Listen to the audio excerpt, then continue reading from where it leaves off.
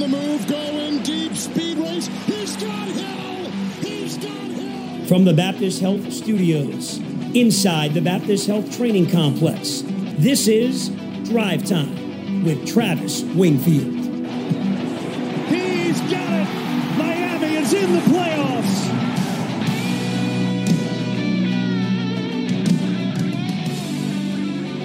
What is up, Dolphin fans, and welcome to the Drive Time Podcast. I am your host, Travis Wingfield, and on today's show, a break in our regularly scheduled action here on the podcast, a pause on the 2023 season review, as we can tell you about a big hire in the organization. Anthony Weaver has been named the newest defensive coordinator of your Miami Dolphins. We're going to do a comprehensive look at his career, where he's been, what he's done, the impact of his hire, his aligned vision with Coach McDaniel. We'll get testimonials and a whole heck of a lot more from the Baptist Health Studios inside the Baptist Health Training Complex. This is the Drive Time Podcast. I think we start here with the statement from head coach Mike McDaniel, who issued this to say about Anthony Weaver on Saturday. I am excited to add Anthony to our staff, not only for what he will bring to the Dolphins as a teacher and coach, but even more so who he is as a leader of men. He has a proven resume of success built on his personal investment in his players. Most importantly, he shares our belief that player development is the cornerstone to both team building and sustained excellence. Through conversations with him and those who have worked with him, it became clear that we have aligned values in football philosophies and coaching, end quote. So I want to make sure that I'm not just spewing blind positivity and just telling you this is a great hire for reasons X, Y, and Z, and that this will make everything right in the world. And the Dolphins, once again, here in February, we can champion them as real title contenders because of the moves they make, right? That's what we kind of buy into whenever you make a move of any sort. And my coverage has always been that way, even before the team, that I try to identify what I think could work, what I think will work with people, coaches, or players, and attack it accordingly and bring up and address the potential negatives without harping on them too much, because I think that's the best way to do this, because you're all fans of a team that you have no control over. And why would you volunteer your emotions to something in a way that you're going to constantly dredge up negativity? I just never have understood that. So let me go ahead and be perfectly clear here that this entire concept of this episode is to give you, here's what it could look like in the ideal scenario. We'll also talk about some of the negatives that come along with the resume of a coach that gets hired here. So just want to go ahead and put that out there and lead in with this, because this liner right here, he shares our belief that player development is the cornerstone to both team building and sustained excellence.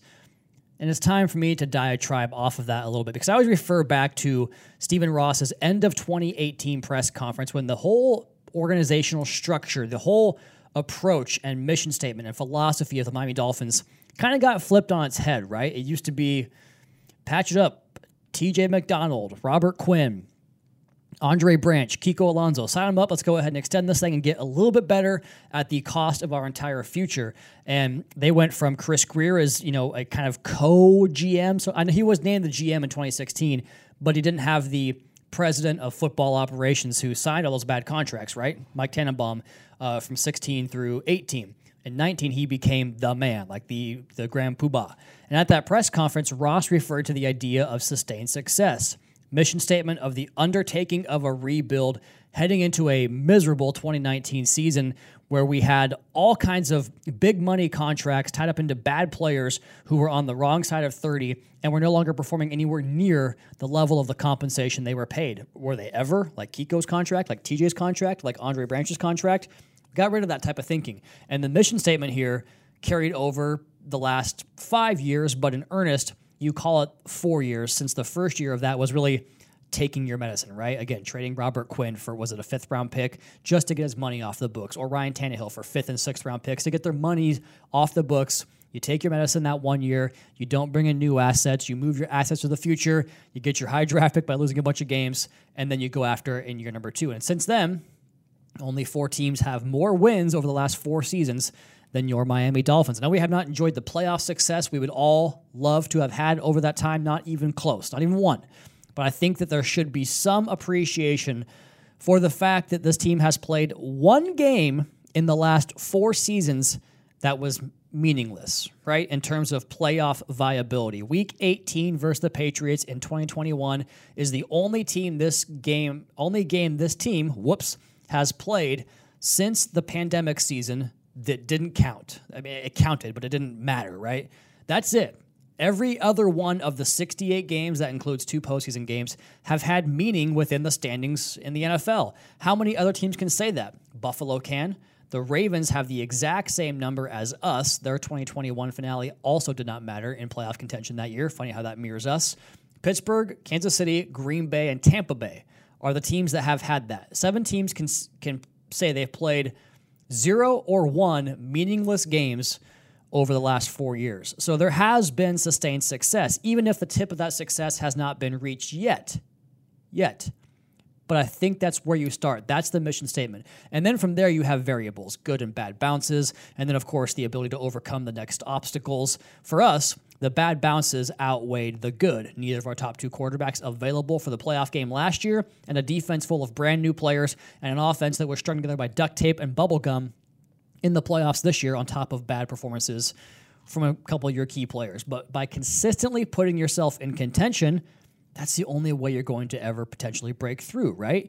Because we've seen most of the greats struggle to break through more than once or twice. I think about the Favre-led Packers all the time, the Manning-led Colts, the Breeze-led Saints, teams that combined for 32 playoff appearances with those teams and just 3 rings combined. The Saints had Breeze for 15 years, and they made the playoffs 9 times, won a single championship, the only one they went to, a 9-9 mark in the postseason. The Colts had Peyton Manning for 13 years, made the playoffs 11 times, and won 1 championship. Went to another one, lost that one to Drew Brees' Saints.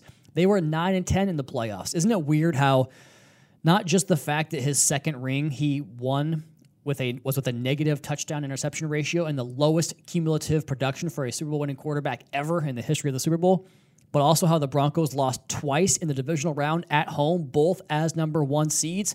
Food for thought there about Manning's playoff success and his perception as an all-time great. For the Packers, they had Favre for 16 years, made the playoffs 12 times, won a single championship, the only one they went to. A 12-10 mark in the postseason for him and the Packers. This is a roundabout way to describe how difficult it is to not just win championships, but how hard it is to win once you get into the postseason, and it shows you how alien-like Mahomes is and Brady was, right?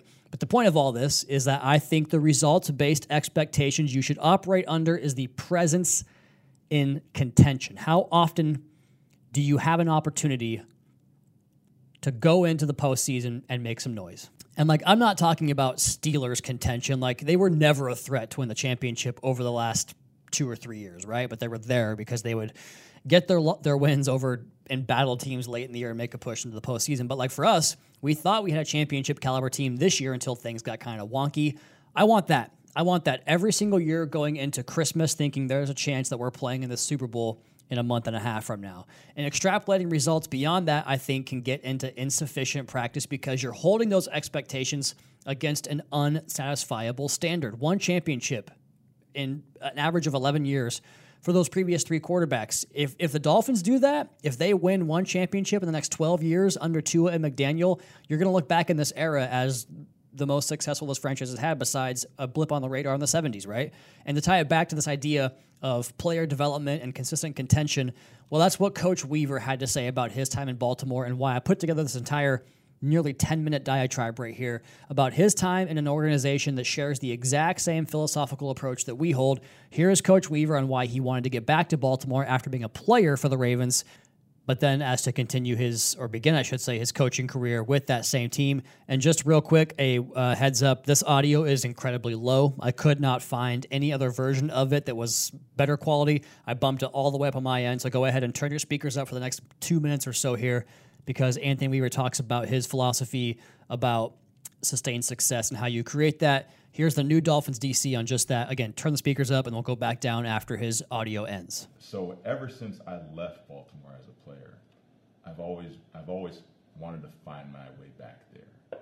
Just to, as we talked about, you want to see how the dinner's made, right? You want to see why they've been able to have such sustainable success for a number of years.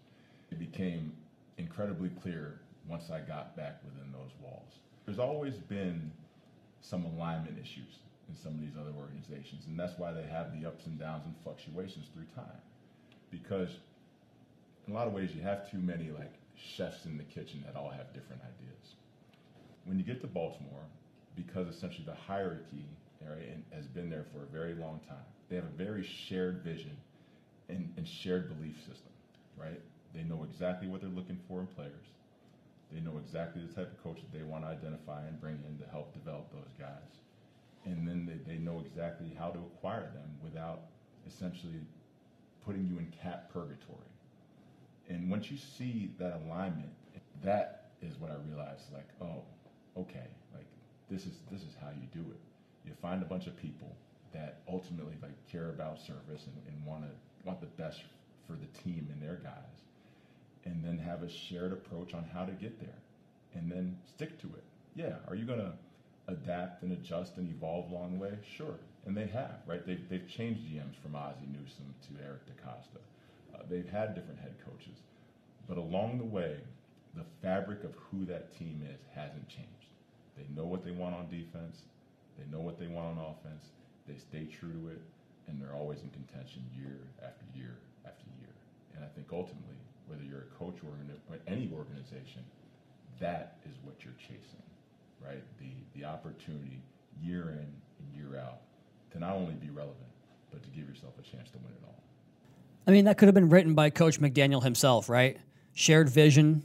You know, Fangio worked out the players that he wanted, and they didn't sign him, and that was not necessarily a culture fit. This is what I kind of assume it to be, because McDaniel talks all the time about a carefully curated locker room and the personalities and how pieces fit in that locker room. We had the whole agenda about non-negotiables for Cam Smith and Channing Tindall. Like, that's not a collaborative, open door type of philosophy that the head coach has. So if your DC doesn't have that, it's conflicting messages. And that's why I like the idea of getting a guy that sees the game the way you do, and it sees the modern approach for athletes the way that you do, because we're going to hear some testimonials here on the third segment. And I just don't think that old school way of doing it works anymore. And we have guys that can tell you proof of that. Let's go back to 2020 when with the Houston Texans. Coach Weaver, again, more talk here about his philosophy as a football coach. Everybody that's here, we are compelled to try not to waste this season. And for me, it's all about these players. And I've been in their shoes, and they have such a short window in their careers, and you never know how long it's going to last. So I understand that for a lot of people, it's a game. I get it. And we're held to a high standard. It's entertainment. I understand that. But for these players in this locker room, their careers are finite. So I understand where we're at. We're 0-4. We got to do better. But there's 12 games left to play. And us, these players and our staff, we're going to do everything in our power to try to win. That, of course, after a 4-game losing streak to open the 2020 season, the finite window and maximizing their earning and playing potential. That's like word for word what McDaniel has talked about here since he got here. How about an added element of toughness? It's a mindset, right? Here's Coach Weaver and how he defines toughness on a football team. In this game of football, you hear coaches talk a lot about toughness. And to me, the toughness of a football team is measured by, one, your ability to run the ball on offense, and then your ability to stop the run on defense. So we are determined and impassioned to go out there and make teams one-dimensional and be tough and physical at the line of scrimmage, get those guys on a second level swarming and knocking people down, because you want to make the team one-dimensional and know that you're not going to come here and push us around and try to bully us. We're the bullies. You better put the ball in the air. So that's a little bit of the thinking, the philosophy, the presence that Coach Weaver brings to the table. I've gotten texts from people around the league or the content stratosphere who say, dude, you're going to love Coach Weaver. So I can't wait to meet him personally, that first press conference, and just hear him talk some football. I'm betting I'll get more words from him when I see him in the hallway than the 4 words I got from Coach Fangio over the, 11 months that he was here, over the 25 passings in the hallway, and courtesy of the sup coach and just a grumble back to me. I look forward to getting actual human responses from that. Let's go ahead and take our first break right there, come back on the other side, explore Coach's history, the schemes I think he might institute here in Miami, personnel usages, all of that and a heck of a lot more. Drive Time Podcast, your host, Travis Wingfield, brought to you by Auto Nation. Dolphins hire a defensive coordinator, Anthony Weaver, formerly of the Ravens. Houston Texans and a few other clubs as well. I want to go ahead and break this portion here as we take a look at the schemes and systems and ideas of what it might look like here under Anthony Weaver in Miami. Let's go ahead and start with a broad introduction into Coach's career, who developed 6 Pro Bowl players serving as their particular position coaches with said team. So in Buffalo in 2013, Mario Williams, Kyle Williams, and Marcel Darius, all those guys had it happen under the tutelage of Anthony Weaver. And Darius, you might recall, was a bit of a miss early on in his career and developed beyond that into the stud that he was supposed to be. Kyle Williams is always awesome. And then Mario Williams kind of had a little bit of an up and down time, but he played some of his best ball there in Buffalo as well. And then he goes to Houston, where Mario came from, and has Jadeveon Clowney go to 3 consecutive Pro Bowls, 16, 17, and 18, and J.J. Watt in 2018 as well. And most recently, Justin Madubuike in Baltimore this past season. And Madubuike was a 3rd-round draft pick who started off kind of slow, but really developed into the player that he has become with Anthony Weaver as his position coach. And so I look at him, I look at Jadeveon Clowney's evolution as a player, and it's certainly an interesting study because the ultimate feather in the cap of Weaver, I think, is Clowney, who came into the league with more expectations than almost anybody at that position ever had. And it didn't start off that way for him, but then he gets under Coach Weaver and gets back-to-back Pro Bowl years. And then Weaver leaves, and then Clowney joins him years after that, after a couple of down seasons, and ties his career high this past year in Baltimore under Anthony Weaver with 9.5 sacks. In fact, the 3 years with Weaver, 9.5, 9, and 9.5. He did have 9 sacks with the Browns in 2021, but the next highest total was 6. And besides that, 4.5. So Weaver always means more sacks for Clowney. Why? What's the reason that happened, right? And I swear, I just accidentally stumbled upon this. Maybe I shouldn't even admit this and just say it was all playing for the theme of the show. And that theme being that Weaver is a natural piece that slots in perfectly. Remember all year on the show how I would talk about these teams that are tops in sacks and how all the other teams that were up there had either a Myles Garrett, a Micah Parsons, TJ Watt. Well, Miami and Baltimore were the teams that didn't have that. They had it spread across guys that had 8, 9, 10 sacks, right? And check this out from BaltimoreBeatdown.com. The difference in Jadeveon Clowney and other places is that he's developed a skill move, but also add in, he has the complementary pieces around him that he's not Jadeveon Clowney, the 1st-round pick, the number 1 guy. He just became Jadeveon. The Ravens have 15 different defenders who also recorded at least a half of a sack and 6 players who had 3 or more. Clowney ranks 2nd on the team with 7.5 sacks. That was before the year ended, obviously, and was on pace to eclipse his career high of 9.5 and record double figures for the first time. Now, he ended with 9.5, so it didn't quite happen, but you get the idea. He's just Jay, so he's not treated any different than Michael Pierce. He's not treated any different than Tavius Robinson when it comes to the overall how we look at the structure of the defense. He comes in with a learning attitude, and he's using his moves. That's from Roquan Smith there, who talked about the versatility of the Ravens' defense and the widespread production. So Weaver did a good job, it sounds like, of cultivating the team mindset that we have here, is what I'm trying to say, especially in that defensive line room with Coach Austin Clark, who just loves his guys to death, and they reciprocate that by working their butts off for him. Now, Weaver spent the past 3 seasons, 21 through 23, with the Ravens, where he served 1 year as the run game coordinator and defensive line coach and 2 years as an assistant head coach / defensive line, but was still doing run game coordination. So in 2023, the Ravens led the NFL in scoring defense. They went 13-4. They earned the top seed in the AFC playoffs. And in Weaver's 3 years, they allowed 95.3 rushing yards per game. That ranks 3rd in the NFL over that span. And their 4.06 yards per carry was 4th during that span. So run defense, he kind of brings that with him most of the places that he goes. I love the idea that we now have one of the game's most innovative run game designers on offense. Just watch other teams. Only us and the Niners have more creative, exotic wrinkles off the original type of run action you might see, and it changes every damn week. It's fun to watch practice because they're drills on air, just the quarterback exchange with the running back, it changes every single week. Then on defense, Weaver is pretty well known for a tough-nosed defense that does not give an inch against the run. So prior to his time in Baltimore, Weaver served as defensive coordinator for the Houston Texans in 2020 after spending 4 years as the team's D-line coach. During his 5 seasons there, the team won the AFC South title 3 times, and his defensive line produced 4 Pro Bowls, the 3 from Clowney and the 1 from Watt. In 2016, the Texans produced the NFL's top-ranked defense for the first time in franchise history. Weaver also spent time as the defensive line coach in Cleveland and Buffalo. That was 13 for Buffalo, 14 and 15 for Cleveland, and was the assistant D-line coach for the Jets in 2012.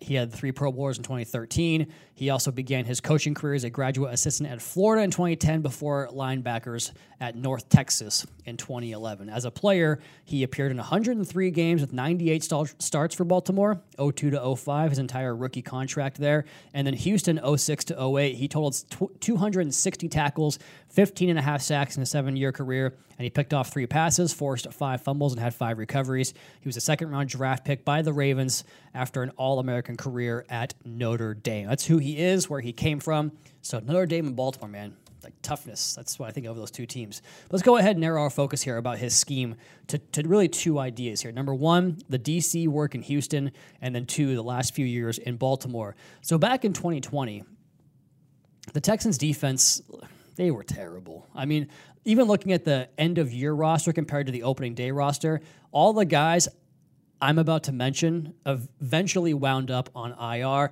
And quite frankly, that's the only way you ever get these bottom-out seasons, when you have like good players, like a good quarterback or a good offense. Like the Texans had Deshaun Watson all of 2020 before he became what we now know of Deshaun Watson, right? Well, I guess he was doing that stuff. We didn't know about it. But to go 4-12 on a team like that, you have to have significant injuries and things that just happened at the course of the season. And it was Coach Weaver's defense that fell on the sword. So that year, they had Zach Cunningham, Justin Reed, J.J. Watt was in his age 31 season. But beyond that, it's a bunch of guys who really weren't around in the league much longer. So I think it's difficult to really extrapolate results from that team, and it wasn't good, right? They were fresh off the Tunzel trade, an all-in type of approach that we saw them have to pay up that tab on and endure 3 seasons of 10 wins combined over the following 3 years. And as a result of a half-baked all-in surge that really went belly up just a few weeks into the second year of it, a team that had Watson, DeAndre Hopkins, Brandon Cooks, Will Fuller, Randall Cobb, Kenny Stills, the aforementioned Tunzel. They traded assets for a declining David Johnson. What I'm telling you is they put all their eggs in the offensive basket. In fact, here are the top snap takers on that Texans defense. The first-round pick in J.J. Watt was the snap leader, but he was 31 years old. A former first-round pick who got cut by his first team, Vernon Hargreaves, got signed and started for the Houston Texans. A second-round pick in Zach Cunningham, who I've always thought was pretty limited as a linebacker. A fourth-round pick in Eric Murray. A third-round pick in Justin Reed, who was the best player on that defense and is kind of the one that sticks out of this entire group. A UDFA in 2016 turned journeyman linebacker Tyrell Williams. A second-round pick in 2019 who had been on 3 teams in 3 years, and Lonnie Johnson. 30-year-old Whitney Merciless was also the next snap taker on that team. So 8 players I just listed to you that basically were either at the end of their career or just never played good ball in their career. And it showed. 27th in points, 30th in total defense, last in takeaways, and last in yards per carry allowed. It was not good. You get the point, though, right? We can extrapolate at least a semblance of how he wants to design things, and maybe it's Fugazi. Maybe he tailors it completely different for his personnel, but I think you can still get a sense of what he likes from where he's been, who his influences are and were, and what he called. The big-name coaches he spent time with, speaking of influences, were Rex Ryan, Mike Pettin, Romeo Crennel, Mike Vrabel, and Dean Pease, and Wink Martindale. He played on Ryan's line for 3 years, and then his last year in Baltimore was Rex's first year as DC. So Rex said, hey, get over here, I need you after your great playing career. Mike Pettin was on the staff for the entirety of his playing career and would move on to the Jets, where Coach Weaver arrived there under Rex. And that was in 2012 after 2 years in college, at Florida and North Texas. So first year in the NFL with 2 coaches he played under in Ryan and Pettin, then a 1-year stop in Buffalo with Mike Pettin again before following him to Cleveland, and Doug Marrone was the head coach of Buffalo, someone he had not worked with yet. It makes me think that Pettin probably had some good words to say about Coach Weaver, and Marrone said, okay, you can bring him in. Because again, he followed Pettin to Cleveland, where he took the head coaching job in 2014, and then Pettin was fired after the 2015 season, and Weaver headed to Houston under Romeo Crennel in 2016. Then Crennel gets promoted to assistant head coach, and they bring in Mike Vrabel to coach the defense. Vrabel had been coaching linebackers before getting the promotion there to DC, and that lasted just 1 year before he took the head coaching job over in Tennessee. Then Romeo goes back to D.C. for 2 years, defensive coordinator, before reverting back to associate head coach and ultimately becomes their interim head coach. And that's where Weaver earns the D.C. job. It was when Bill O'Brien got fired in week 5 of that year. So it was toxic in Houston at that point, right? And that was when they had the chaplain who was like running things and doing this weird Christian retreat routine that was like for 12-year-olds. But just think about all those guys, the common themes across the defense that you can conjure up just from memory. A lot of odd fronts. Odd means odd number of players. Typically it's a 3-4, but you can get different looks from that as well. Lots of stunts and games, twists, the things that we've run very successfully here for a long time now, and a heavy, heavy blitz count. That's kind of the jumping off point. But again, coaches don't just copy and paste their systems from what they know. They adapt them. They put their own twist on it. They adjust it for personnel, right? But what I really notice about these connections is that there's also connections to guys on our current staff. A lot of the stuff is rooted in early Patriots lingo, like pre-2010s, which is shades of the systems, the guys that we have here, at least for now. We'll see. I don't know what's going to happen to the coaching staff going forward, but right now, the guys that cut their teeth that are here, they did that under Patriots type of tutelage, right? Like in football, you have a lot of different terms ultimately mean the same thing. Like oftentimes learning a system is just the verbiage. This route is called this in one system, it's called this in another system, but it's the same route. And who knows what it will be, but for Coach Austin Clark, for Coach Anthony Campanelli, they cut their teeth under Flores and Boyer, which is the most direct line to some of those Patriots tree concepts, right? So you feel like they should be up to speed quickly on a lot of that if they are the ones that are in these positions. And two of the star coaches in the organization to boot, in those guys, Clark and Campanelli, that have been through multiple coaching staffs, and I think that speaks to their performance and their competence. Let's go ahead and look at those systems, though, starting with what was most important, what Coach himself in Houston that 1 year. They had 36% rate blitzing, which ranked 7th in the National Football League, so you're going to go from almost never blitzing to blitzing a lot more, I think is what I gather from this. That leads to an air yards against that ranked 6th. The ball comes out hot. It places an importance on tackling. And just a quick aside to that, that's where I think about Kyle Hamilton. We talk about analogs in that defense versus this defense. And if we have that analog on the roster, we have a guy named Javon Holland, who I don't think he's really that close to what Kyle Hamilton was this year, but he's in that echelon of top safeties in the National Football League. His best traits is versatility. And if you saw those Ravens playoff games, Hamilton's the straw that stirs that drink, man. They funnel things to him in coverage, in space as a tackler. They utilize his knowledge, his anticipation, and overall skills to put him in position to come downhill and make plays. I tend to think that's where it starts.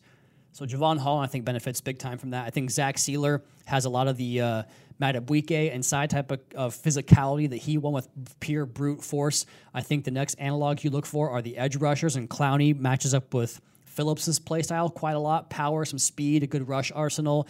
Bradley Chubb kind of has some of the Odafe Owe off the other perimeter edge, or off the other edge, I should say, with his skill set. But I think the position you kind of look at in terms of what do we have, what do they have, is the middle linebacker spot. I like David Long's game a whole lot, but I don't think he's as big or as physical as either Smith or Queen, but that's an interesting analog to find there. But I think in general, you do have lots of those. I think where you need to find a new one is probably the slot position, whether it's Caters reverting back to his rookie year performance or a new player in general. I think Ramsey is better than anything the Ravens had at the cornerback position, but it kind of fits that physical mentality. Get up, press up, play in their face, disrupt timing, disrupt routes. I think you'll see that with lots of blitzing to really make quarterbacks have to be quick, make them have to elude and escape, and then hopefully the rush plan is as good as the Ravens have had it for so long, because you have to heat these quarterbacks up. You have to have good rush line integrity to stop these mobile quarterbacks, something we did not do all year long. In fact, if you look at the Dolphins' defensive performances last year, they kind of feasted on bad offenses, and the good offenses got the best of us. And it goes back to the preseason. Remember that last game against Jacksonville when Trevor Lawrence went up and down the field all game long on us, and the backup quarterback did as well? Or the Chargers week 1 with Austin Eckler going for 200 yards, or the Bills in week 4, pretty much a perfect offensive performance, or the Eagles when they got whatever they wanted in that fourth quarter, just went up and down the field, or the Chiefs kind of shut them down, or the Ravens, 56 points, or the Bills, if it wasn't for 4 red zone turnovers or pointless drives in the red zone, probably score 40 points in that game. So Dolphins defense, I thought, was kind of propped up a little bit this year on some, feasting on bad quarterbacks, on the Daniel Joneses of the world, on the Tim Boyles of the world, and the Zach Wilsons and the Sam Howells of the world. Just a quick aside right there. So that's something to think about. And I think that when you play these better quarterbacks, you have to have better plans to go meet them where they are and get stops that way. Back to the notes here. He had Justin Reed in 2020 as well, but here's the problem, and this is what we talked about with personnel. There was 125 missed tackles that year on that Houston defense. That was the sixth most in the National Football League. If you don't tackle in this system, or what I think will be the system, you're going to be really bad. And that's kind of the case for most systems, right? But that's a recipe for like execution. A coach can rep it throughout the week or throughout the year, but if you don't execute tackling in the game, like nothing else really matters. So that 2020 Houston team had a bunch of hybrid fronts in base, 23% 4-3 and 12% 3-4. So right there you see a bit of a departure from some of the previous influences that ran that primary 3-4 front in their base packages, right? And that's a very substantial chunk between two. Like most teams with a decent amount of both, you never get your secondary front over like 10%, but this team ran at 12% of the time, 34, and 23% of the time, 43, double the amount of that. So I think he'll adjust to what we have, and right now I would say we probably don't have a true nose tackle, so I think probably right now it's an even front, but there's lots to be done, lots of things to happen over the next couple of months here, and draft picks, obviously, that will round out this roster and ultimately give you what becomes the Dolphins defense in 2024. Speaking of 24, what's also cool about this is you get access to these coaches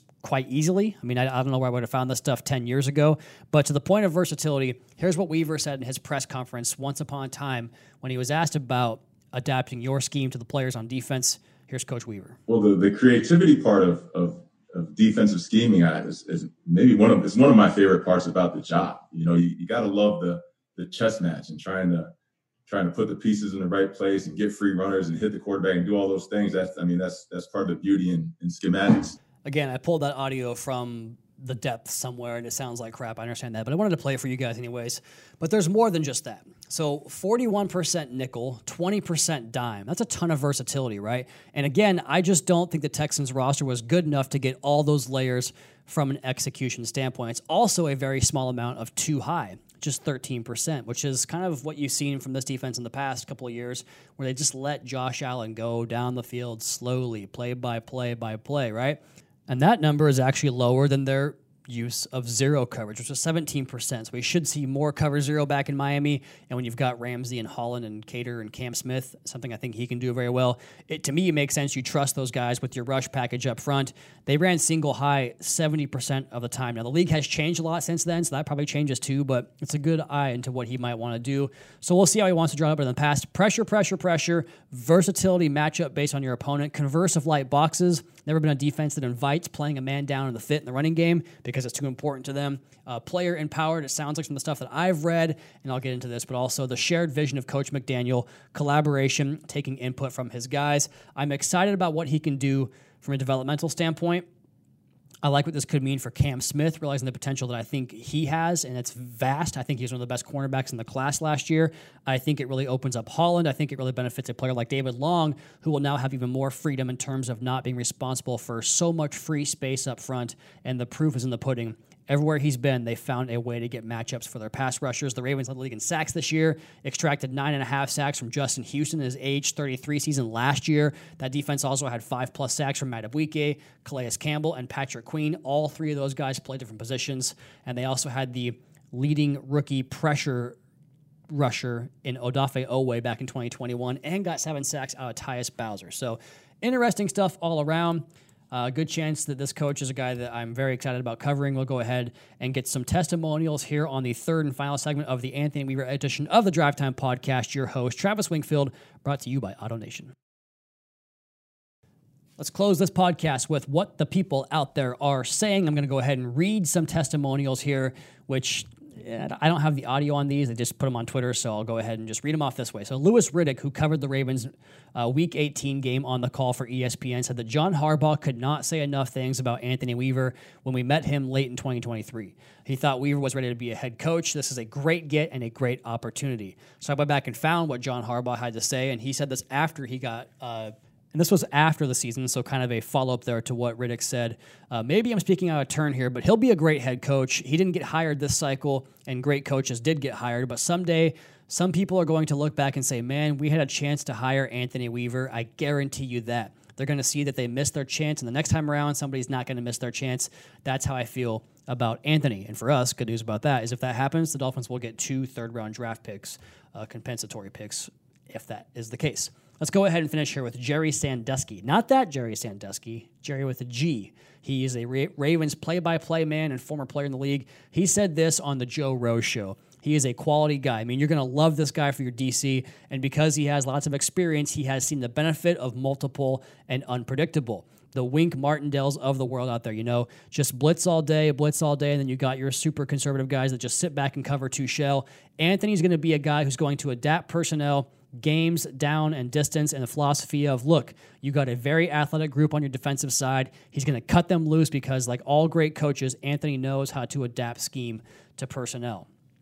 And I've seen this question posed on the podcast or on Twitter about why would Baltimore pass over Weaver for Zach Orr. Sandusky had some great insight into that as well. He says, quote, John knew Anthony was ready to be defensive coordinator, but he also knew Zach Orr was ready to be a DC. And knowing how John thinks, I'm sure John felt like if he makes Anthony his DC, now Zach doesn't get fulfilled. But if he makes Zach the DC, he knew Anthony was getting another job because he was so ready. So the Ravens were lucky. They had 2 guys ready for the job, and the Dolphins are lucky because they just got a great defensive coordinator. More on this.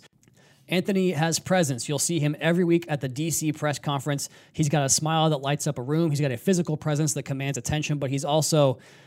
You're fresh off, this is like he kind of was parsing his words. You're fresh off the memories of Vic Fangio, not one of the charming, lovable guys. And Fangio is your classic grind. Doesn't work anymore, guys. Today's player is not going to be ground into a dust. You have to bring the excellence out of players. You've got to go inside and get them to volunteer it. And I've watched Anthony do that as a defensive line coach here in Baltimore. He has the ability to get guys to work 10 times harder than they wanted to work, and they're doing it on their own, and that's today's coach. You've got some great athletes on that defense, and Anthony's going to use them in a non-traditional way. Look, that fits your Mike McDaniel scheme. You've got a non-traditional head coach who's taking cutting-edge, new approach to developing his team and his players, and Anthony is going to fit that a whole lot better than Vic Fangio did. Fiend podcast, right? Pretty good. I'm excited about this. We'll have more coverage for you on Coach. We're going to have Kyle Krabs on the show to give us an update on the draft content post-Senior Bowl week. I'm also going to have, I believe, Sean Syed on to break down the Weaver scheme a little bit further, and we'll cover his opening press conference when that happens. Plenty more to come here with DC Anthony Weaver, but on today's show, that's going to be my time. You all please be sure to subscribe to the podcast on Apple Podcast, wherever you get your podcast from. Leave us a rating, leave us a review. You can follow me on social at Wingfield NFL and the team at Miami Dolphins. Check out the Fish Tank podcast with Seth and Juice, the YouTube channel for media availabilities, and Dolphins Today. And last but not least, MiamiDolphins.com. Until next time, fins up, Carolina Cameron, Daddy's coming home.